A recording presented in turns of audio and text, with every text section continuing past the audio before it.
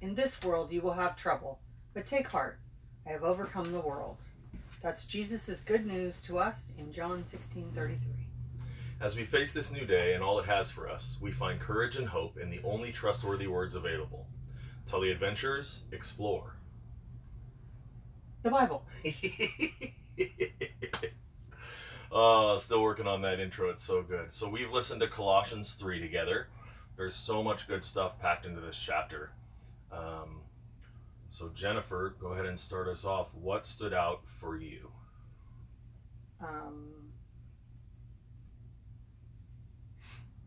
Being a follower, this is the very last line of Colossians 3, and it's Jesus. Being a follower of Jesus doesn't cover up bad work. Okay. Hold on, Jen. How are you doing today? I'm struggling today. What's going on? I'm tired. My eyes are dry. You told me you feel like you slept a certain way. How I feel was like that? I slept with my eyes open. So it makes it tough to Yeah. read the Bible and say the things out loud. Yeah. Fair enough. And that's Makes okay. it tough to function today. And God still loves us. You are God's holy and dearly loved child, and He is pleased with you. And even when what you are doing is something that He cannot accept, He still loves you. And that's who we are. So we have our emotions, we have our good days and our bad days. Some days we're tired. It's okay. So we're still going to talk about this, but there's no pressure. We don't need to rush through it or try to force anything. All right. So go ahead and, you want me to read that last verse? I can do it. Okay. I can do this. Being a follower of Jesus doesn't cover up bad work. So I'm thinking of a situation where I knew some ladies who claimed to be devout followers of Christ. That was their claim, that was their persona, that's what they put out to the world, that's what they would like everyone to believe. And I knew these ladies. I thought we were close. And a situation happened. And it was very tumultuous. And I texted these ladies and said, "Can I meet with you to pray?" And that's big for me because this is not how I've functioned in my life until just the last few years. So for me to ask two women, no matter how well I know them, to pray with me is just way out of my comfort zone. But I knew that was the thing to do. And when I asked them to pray with me, one responded with, I don't know when or if that will ever happen. Wow. And the other one said she would pray with me, and then when it came time, she slammed the door in my face. And I was just so hurt. I felt betrayed. I felt hurt. I was sad. I was angry. Angry that they claimed to be something and they weren't behaving like it.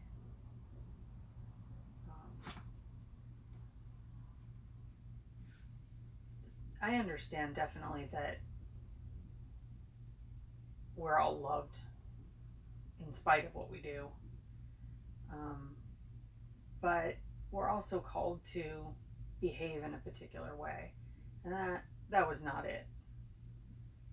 When somebody in need calls you to pray with them, if you're able, it's important to do that. Yeah. So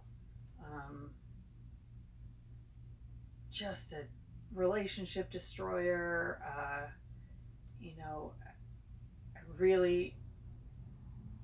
This has happened months and months ago, and I'm still just so heartbroken over it. Because I would say that these were probably my two most trusted Christian women. Wow. Yeah, so. And so I'm working through grieving that loss, the loss of who I thought they were, or how I thought they should behave, Mm-hmm. the loss of the relationship, the loss of just my ideas about um, what should have happened. So, yeah. That's heartbreaking, and I'm sad you had to go through that. It is really painful when people who claim they're Christians hurt us. Mm-hmm. It's even harder to forgive them or give them leniency and grace, because when you tell someone you're a Christian, the expectation is that you are going to live up to a higher standard. Mm-hmm. It seems like B needs to go outside. Okay. So will you read the first section, verses 1 and 2, fairly slowly while I get him outside, Yes. and then I will meet back here with you. Yes. Duty calls. Literally. Okay, so Colossians 3 starts off with a heading that says, He is your life. So if you're serious about living this new resurrection life with Christ, act like it. Pursue the things over which Christ presides. Don't shuffle along, eyes to the ground, absorbed with the things right in front of you. Look up and be alert to what is going on around Christ. That's where the action is. See things from his perspective. As you were telling me your story, something I appreciate about how Paul writes is he'll keep a theme going. And the way we've broken it into chapters, the start of this chapter and the end of this chapter really hold up together, especially with the story that you've just said. If in this situation it sounds like these people, these women who you hoped would be able to help you and pray with you and that you would get to have a community with, it sounds like they had their eyes to the ground, absorbed with the things right in front of them. They weren't looking up to Christ. They weren't looking up to see beyond what physically was happening into mentally, emotionally, spiritually, what is going on in this situation. And that, once again, it's heartbreaking, and it does destroy relationships. It is an excellent example of when people sin, the destruction happens to the relationship. When we break God's heart, when we do things that are hurtful to God, we destroy our relationship with him. And it's not because he doesn't want to have relationship with us. You still want to have relationship with those women. But what they've done has broken trust, has broken faith, has destroyed any hope you have that you can pray with them or have a good relationship. Is that all accurate? Yes. And that is heartbreaking. And that is why we're called to see things from Christ's perspective, not get so caught up in whatever's going on right in front of us in this world. I think it's easy as a, let's just say, younger Christian, not age-wise, but younger in maturity and in that faith.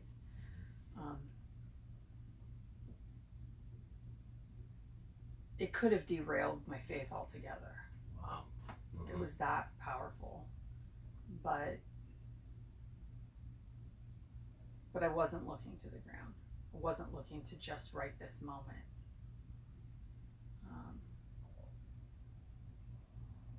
Looking to the long haul for being a Christian, not just the circumstances that I'm in right this second.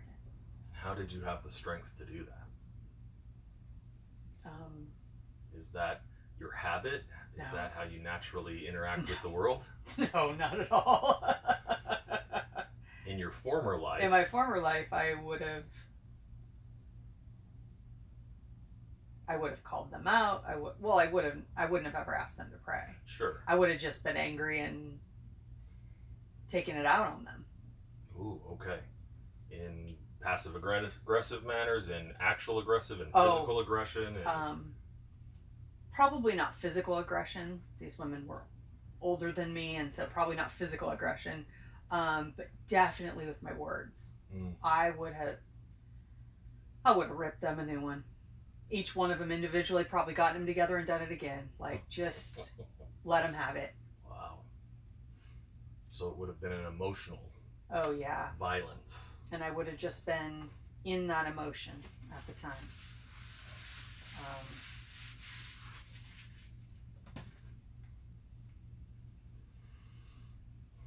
I think that I know that I was raised in a situation where emotions ruled. So if you as the parent had an emotion, you got to say whatever you wanted.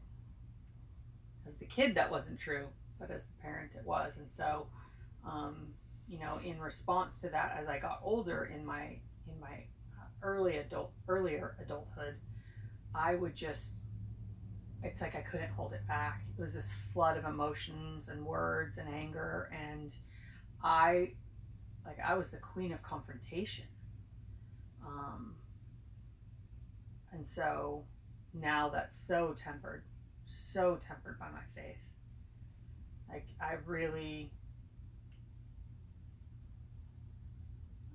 I'm a whole different person.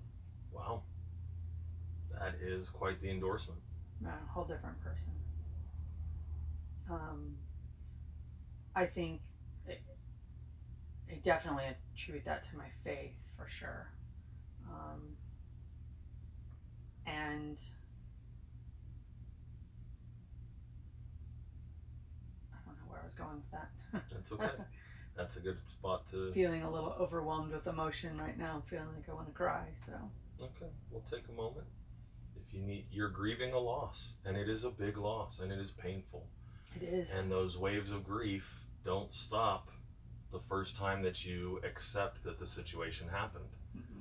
Those waves of grief can come back because, especially if you haven't found a new community or God has not yet blessed you with new people to take that place in your life, because possibly he's waiting for you to let him take that place in your life, which I have struggled with my entire life.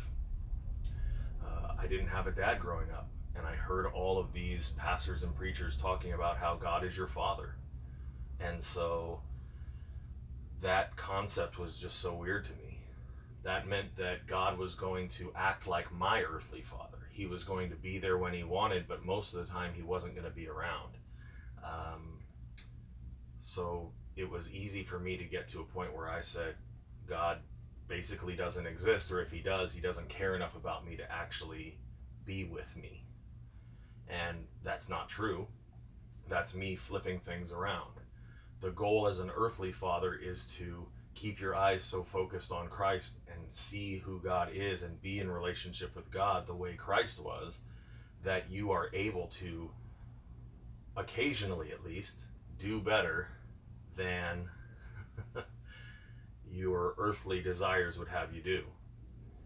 And so for me to flip that around and pretend that God was going to interact with me the way my earthly father did, that misses out on a lot of who God really is. And it sets me up for failure in trying to relate to God, which is heartbreaking. Yes. So, well, I left B outside. Now it's starting to sprinkle. I'm going to need to go get him. No problem. I wanted to give you some big props. You've talked a lot about how you grew up learning the habit of not treating people differently because of their station in life. Yes. And in verses 9 through 11, it says, it's probably verse 11, all the old fashions are now obsolete. Words like Jewish and non-Jewish, religious and irreligious, insider and outsider, uncivilized and uncouth, slave and free mean nothing. From now on, everyone is defined by Christ. Everyone is included in Christ. And I know being included is very important to you too. Mm-hmm. Growing up Catholic, you felt like there wasn't the kind of inclusion that you hoped for. Um, I'll make this quick little point. Slave and free in the Bible is what for us today would mean there's no difference between the person who's just working the job, the person who's a manager, the person who's the CEO. Everyone is still God's holy and dearly loved child who he is pleased with. And just because certain people are responsible for more or less doesn't make them more or less valuable. So you talk a little bit about that while I go get BP King back in here. So, one principle that my parents taught me that has been so valuable in my life, and I'm really grateful for this, is that from a very young age, they taught me that no one is above or below me. We are all human, we are all people. And so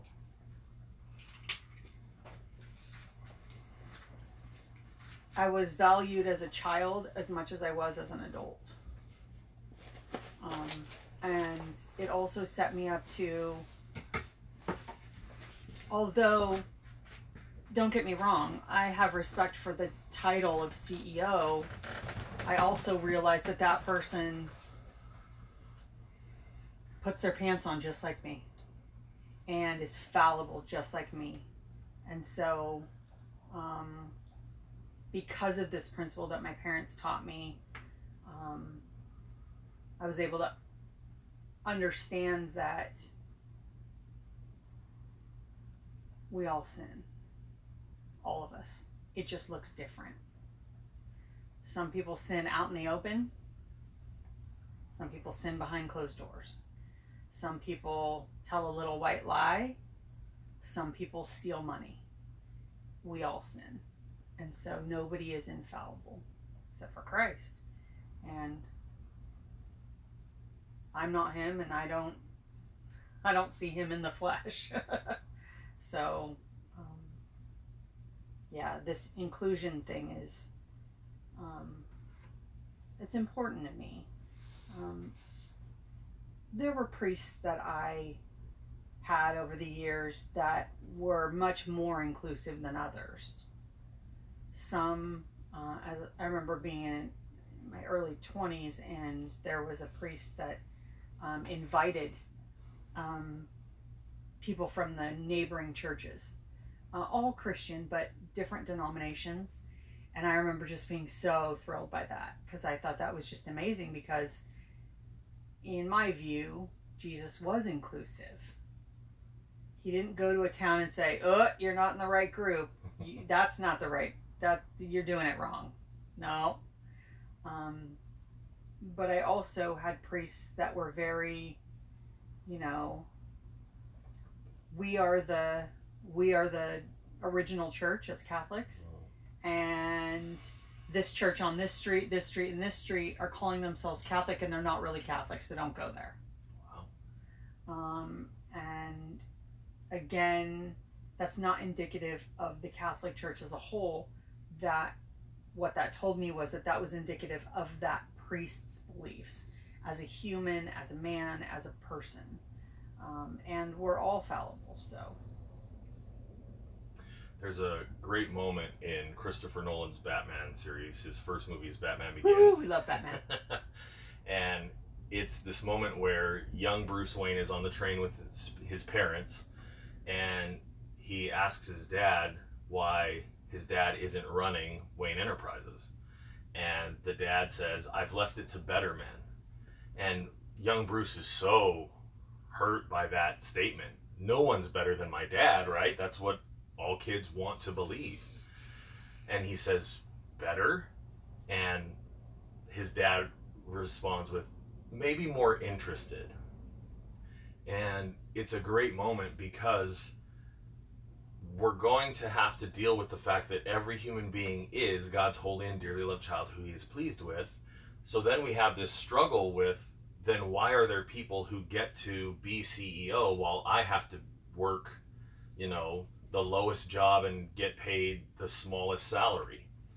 Well, there's stewardship and levels of responsibility.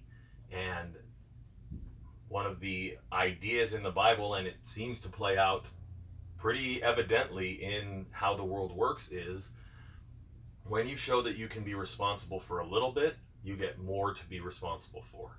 But if you're not capable of being responsible for a little bit, then you don't get more. You probably have that little bit taken away, or it gets lost. You don't actually take care of it.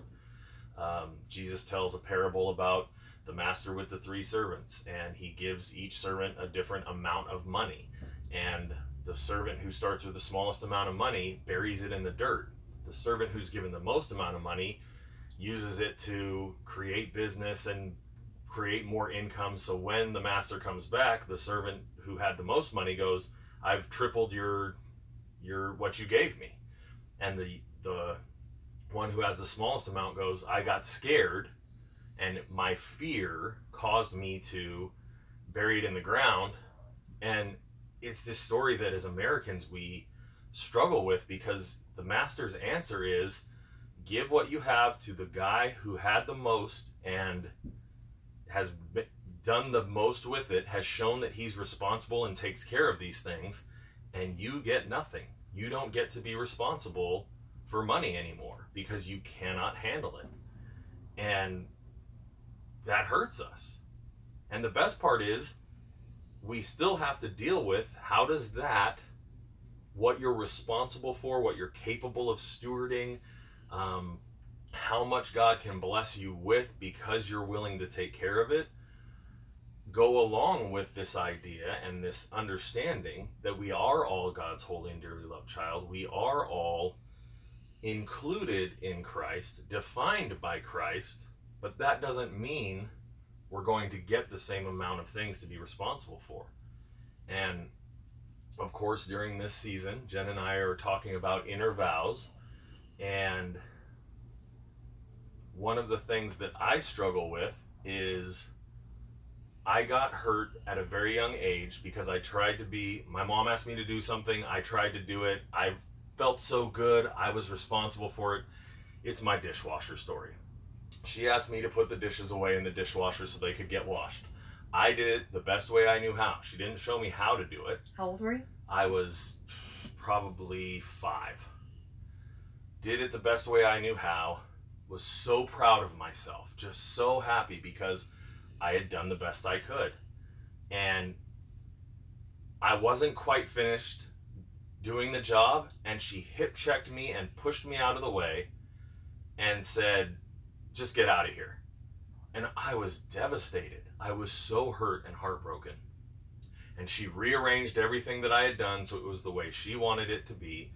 And I made a vow then and there that I would never put my best work out there. I would never try that hard or be very proud of the work that I do. I would never give my full self that I'm actually proud of. Pardon me, I'm choking up a little bit because of this story. I would never give my very best because when I do, I'm going to get hurt. And so I'm going to control my suffering by not giving my very best. And so now I claim that I'm a minimalist. I just don't want to have a lot of stuff because I'm not going to be able to take care of it. And it's not bad to a degree, be minimalistic. If you have a bunch, my grandma was a hoarder. So if you have all this stuff and it's just clogging up your house and getting in the way, that's a problem.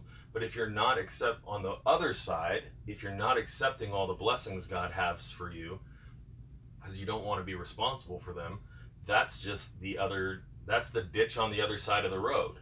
And in between these two ditches, the hoarding and the minimalism, is being responsible enough to get on your horse and travel down the road. Get in your car and travel down the road. Be responsible for things.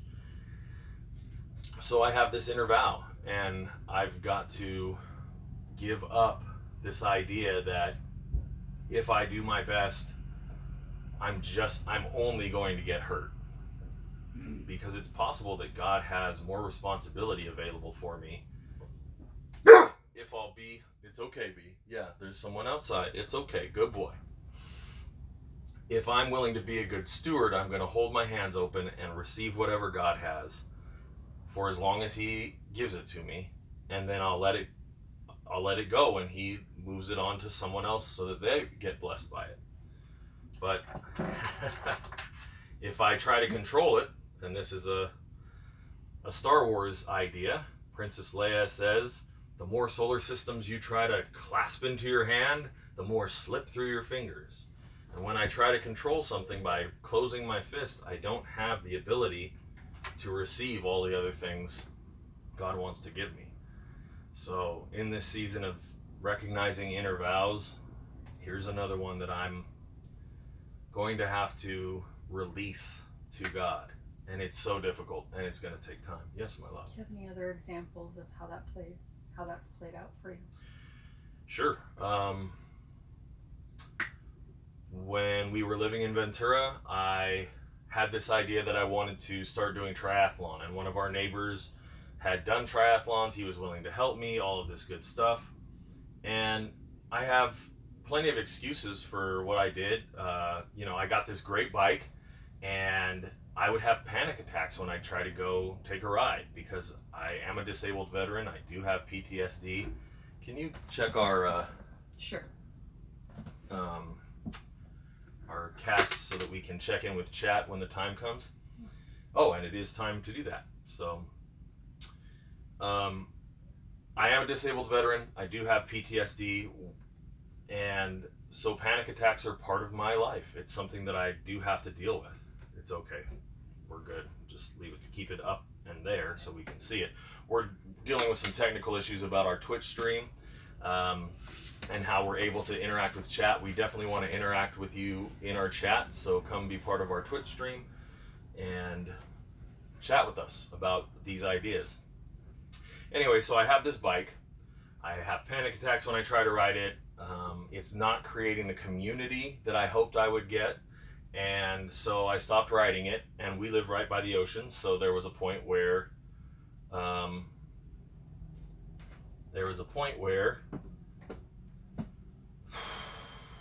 the chains had rusted. It was a mess. So I just gave it up. I donated it. I didn't even try to sell it or anything like that. I just donated it.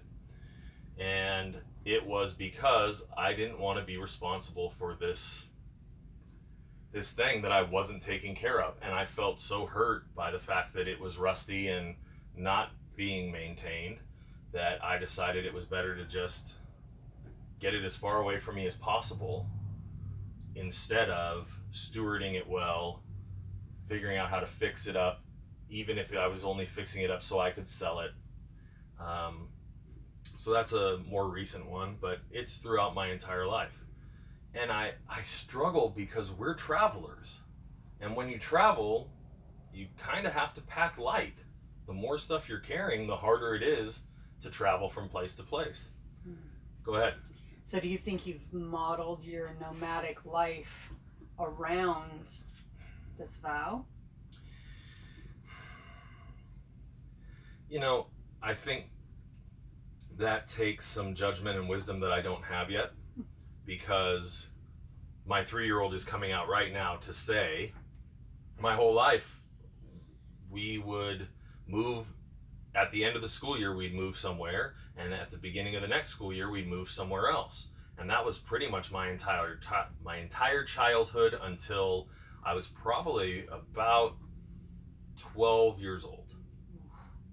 That's a lot of moves. That's a lot of moves. And so I get really uncomfortable if I stay in one place. There's also my other vow is I'm never going to get divorced, which plays into I'm going to control when my relationships end. And so if it's feeling uncomfortable, I'm just going to end the relationship instead of going through the discomfort that allows me to get a deeper relationship with someone. So you couple those two together, as soon as someone makes me uncomfortable, I'll pack my bag and move on down the road. And it's not helpful.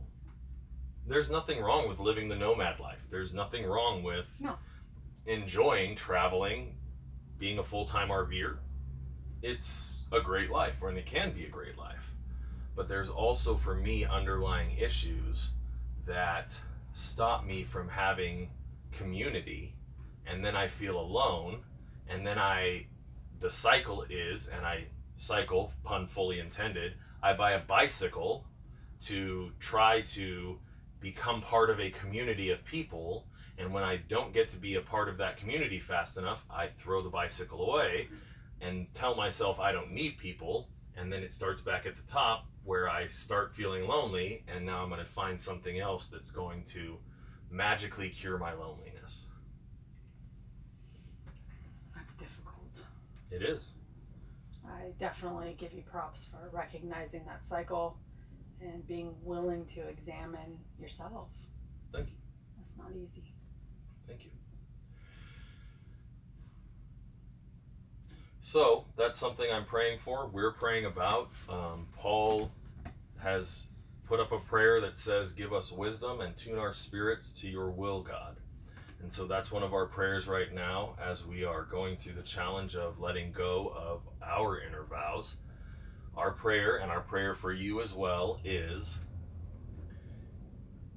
tune our spirits to your will, God, and give us wisdom. Wisdom is the ability to accept reality, to grieve all the losses of what we hoped life would be, and accept reality and make decisions based on reality instead of our romantic ideas. Yep. I wanted to jump into verses 12 through 14, and you're in the hairstyle industry, which means you're very close to the fashion industry. Yes. And you've worked with fashion models and done photo shoots and worked with photographers who are in that industry and all kinds of things. Yes. And I love this verses 12 through 14. If you haven't had a chance, feel free to go to a Bible app and listen to the Bible. Many of them have audio versions that you can listen to. So if you get a chance, listen to Colossians 3, and particularly verses 12 through 14 stand out right now. It's talking about getting a whole new wardrobe. Woohoo! Exciting stuff. And yet it's the wardrobe God picked out. So it's not going to be new physical clothes. Instead, it's compassion, kindness, humility, quiet strength, which is gentleness, discipline. Be even-tempered and content with second place. Whoa, that's a tough one. I might be a little competitive, so. And quick to forgive. And forgive as quickly and completely as the Master forgave you. Oh, and that's a tough one, especially with some of the stories we've been telling today. Forgiveness does forgiveness mean that the relationship just gets to start back up? No, not at all. In fact, sometimes the relationship never reconnects. But forgiveness is the acceptance that this has happened and that my hopes and dreams for that relationship are what they are at this point.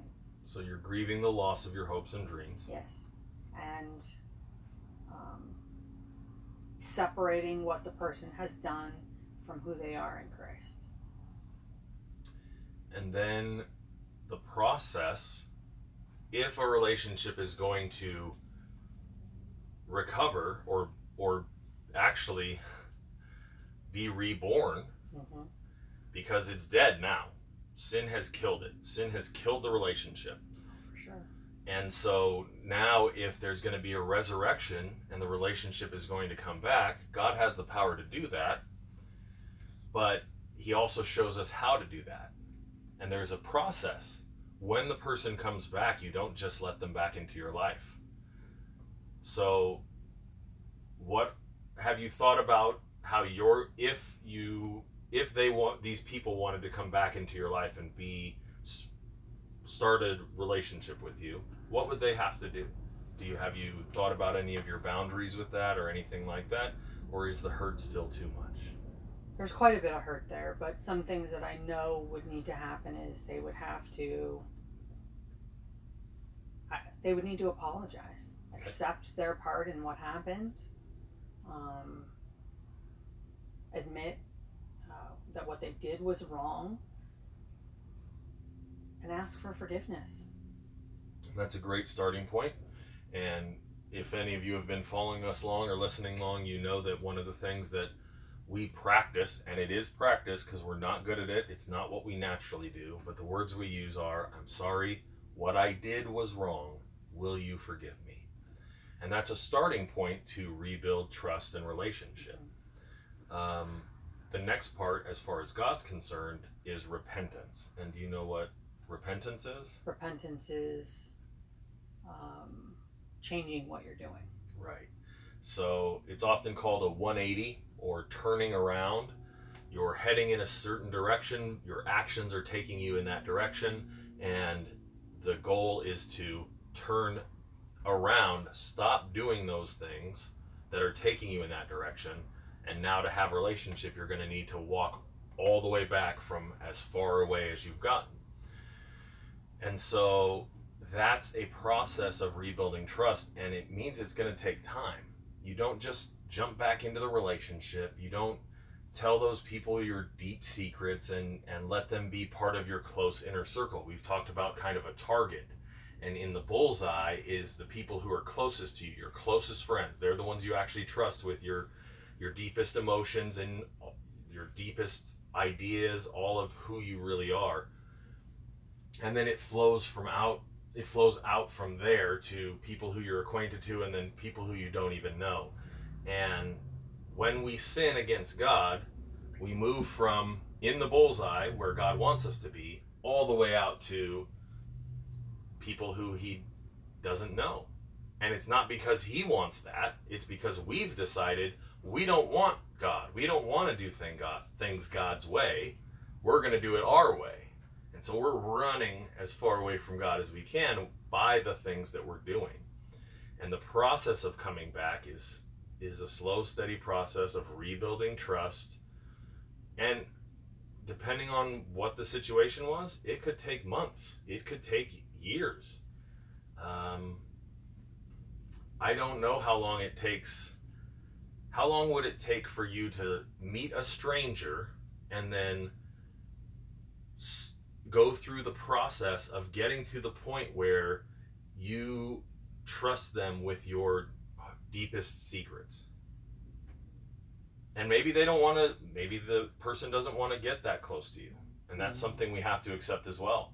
You know, we say we want to be close to God, but we only want to be as close as we are still comfortable with getting away with the things that we want to do. So the bullseye is right where God is, and we start moving towards God, and then we hit that place where he tells us some of the things that we need to stop doing if we're going to be in a relationship with him, and we get stuck out here out here on the side of the target going, I'm not willing to do those things. And then we wonder why we don't have a good relationship with God or with other people. Well, I do what I want. That's right. The immature way. And in Colossians 3, I dare you to go listen to it and see if you can hear the place where Paul says, people do what they want. Also here near the end of the chapter, when we get to about verse 19, there's something here that's important to understand. Paul is writing to an entire church.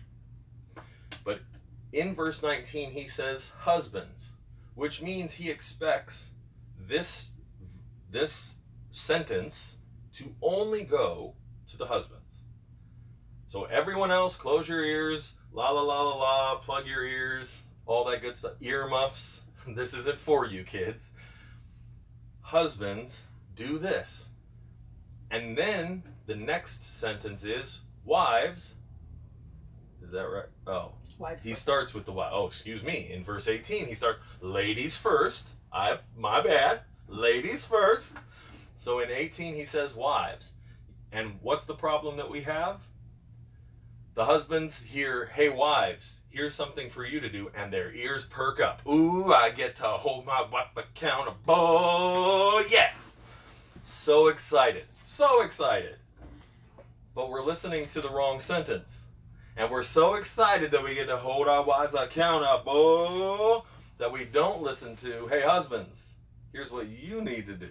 La la la la la, didn't hear that one. I heard that my wife is supposed to treat me this way, and I'm going to hold her accountable to treating me this way.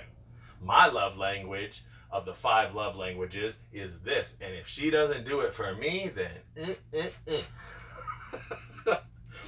And why am I acting this way? Because I've done this. I've done this. Don't we all do it?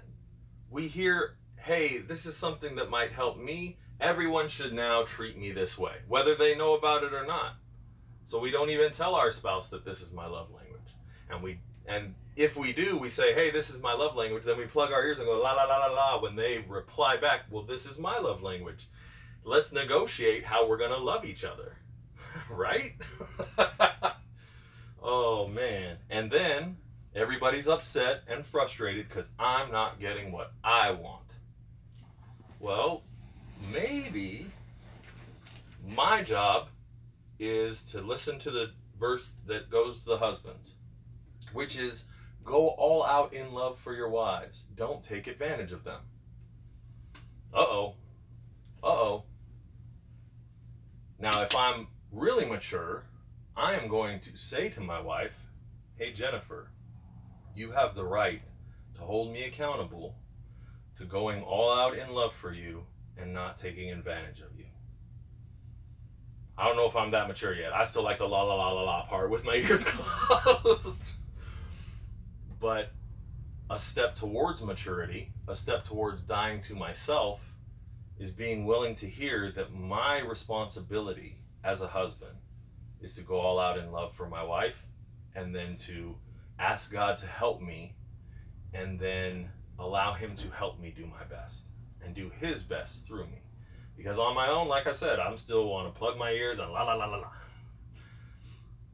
What about you, Jen? Do you resonate with any of what I've just been talking about? Yeah, often we just look at the other person and think, well, they're not doing this for me, so I'm not doing it for them. They got to go first. And it's just not the case. The reality is the person who does something like that first is actually the more mature one. So, not that it's a competition. It's not like that. It's just humbling yourself to say, in spite of what they're doing right this moment, I know they're a holy and dearly loved child of Christ. I know we're both trying to follow Christ here. I'm gonna do the right thing, no matter what's going on around me. And it's not by might and not by power, but by the Spirit of the Lord. Yeah, absolutely. Because on my own, not what I want to do. Right now, we want to give a shout out to Jimmy Evans and XO Marriage. Check them out if you get a chance. Jimmy Evans helped us a lot as we listened to his teachings about marriage. They're all biblically based, and they're challenging. And they're real life. They're gritty, and they're real, and they're, lots of, just very relatable for us. He tells his own stories, and he's not afraid to tell them, and they're not washed and cleaned and, detailed so that they're going to look pretty. It's real life stuff. Mm-hmm. But that's where we have come to the idea of whoever is the most mature in the marriage is the one who's going to step up and do the right thing first. So for all of you competitive people, all of you athletes and people who want to compete, here's the best thing to compete in. Be the most mature person in your relationship. Be the one who steps up and does the right thing first. I don't like it. I don't like that challenge. I don't want to take that challenge. But I know that if I'm willing to take that challenge, our marriage is going to be so much better. Yes, absolutely. I also like this one. So he goes wives, then husbands, and then he has some information for the children. And what do we as parents do? We jump right in. Oh yeah, I get to hold my children accountable to this. You're not the one who let them know that this is what's expected of them. Maybe it's time to start communicating with your children so that, in fact, that's the best part. Then he says, hey parents, Don't come down too hard on your children or you'll crush their spirits. So, if you're a child, listen to the verse for children. If you're a parent, listen to the verse for parents. Can I add something? Yeah, absolutely. This is not communicating with your kids. Oh, she's holding her phone and flipping through social media. That's not communicating with your kids? No. Uh-oh. Mm-mm. And why can we tell you that, folks? Because guess what we've done? Yeah, I mean, there have definitely been times I've been with Our kids, Yeah. our grandkid, Uh-huh. and we love that baby. Yeah. And we miss love that our baby. kids. Mm-hmm. And guess what we're doing? Sitting there on our phones, Mhm. addicted to the social media, Right. when we could be spending time Mm-hmm. loving our children, loving our grandchildren. Mm-hmm. Yeah. And don't get me wrong, we also have great times with them where we are talking with them, having good conversations. On the floor with the grandbaby playing. That's right. That's right. So there is also a balance. Jesus often, after spending time with people, would get away by himself in the wilderness so that he could recharge and regenerate by spending time with God and reconnecting with God. But I don't think that social media is going to reconnect me with God in the ways that it might challenge me to. We're here to challenge ourselves by reading the Bible and talking about it. We're here to challenge you to spend some time with God. But there's also going to have to be, I'm going to get alone by myself. I've been challenged now, so I'm going to take the time to get alone with God and regenerate so that I can go out there and actually love my kids, love my grandkids, love my neighbors. Ooh, that's a tough one. All right. Well, that was Colossians 3. Thank you all so much for being here. Follow and subscribe on Twitch to chat with us. Like, comment, and subscribe on YouTube and wherever you get your podcasts from. Thank you for joining us on this adventure. Much love. Tell the adventurers, explore.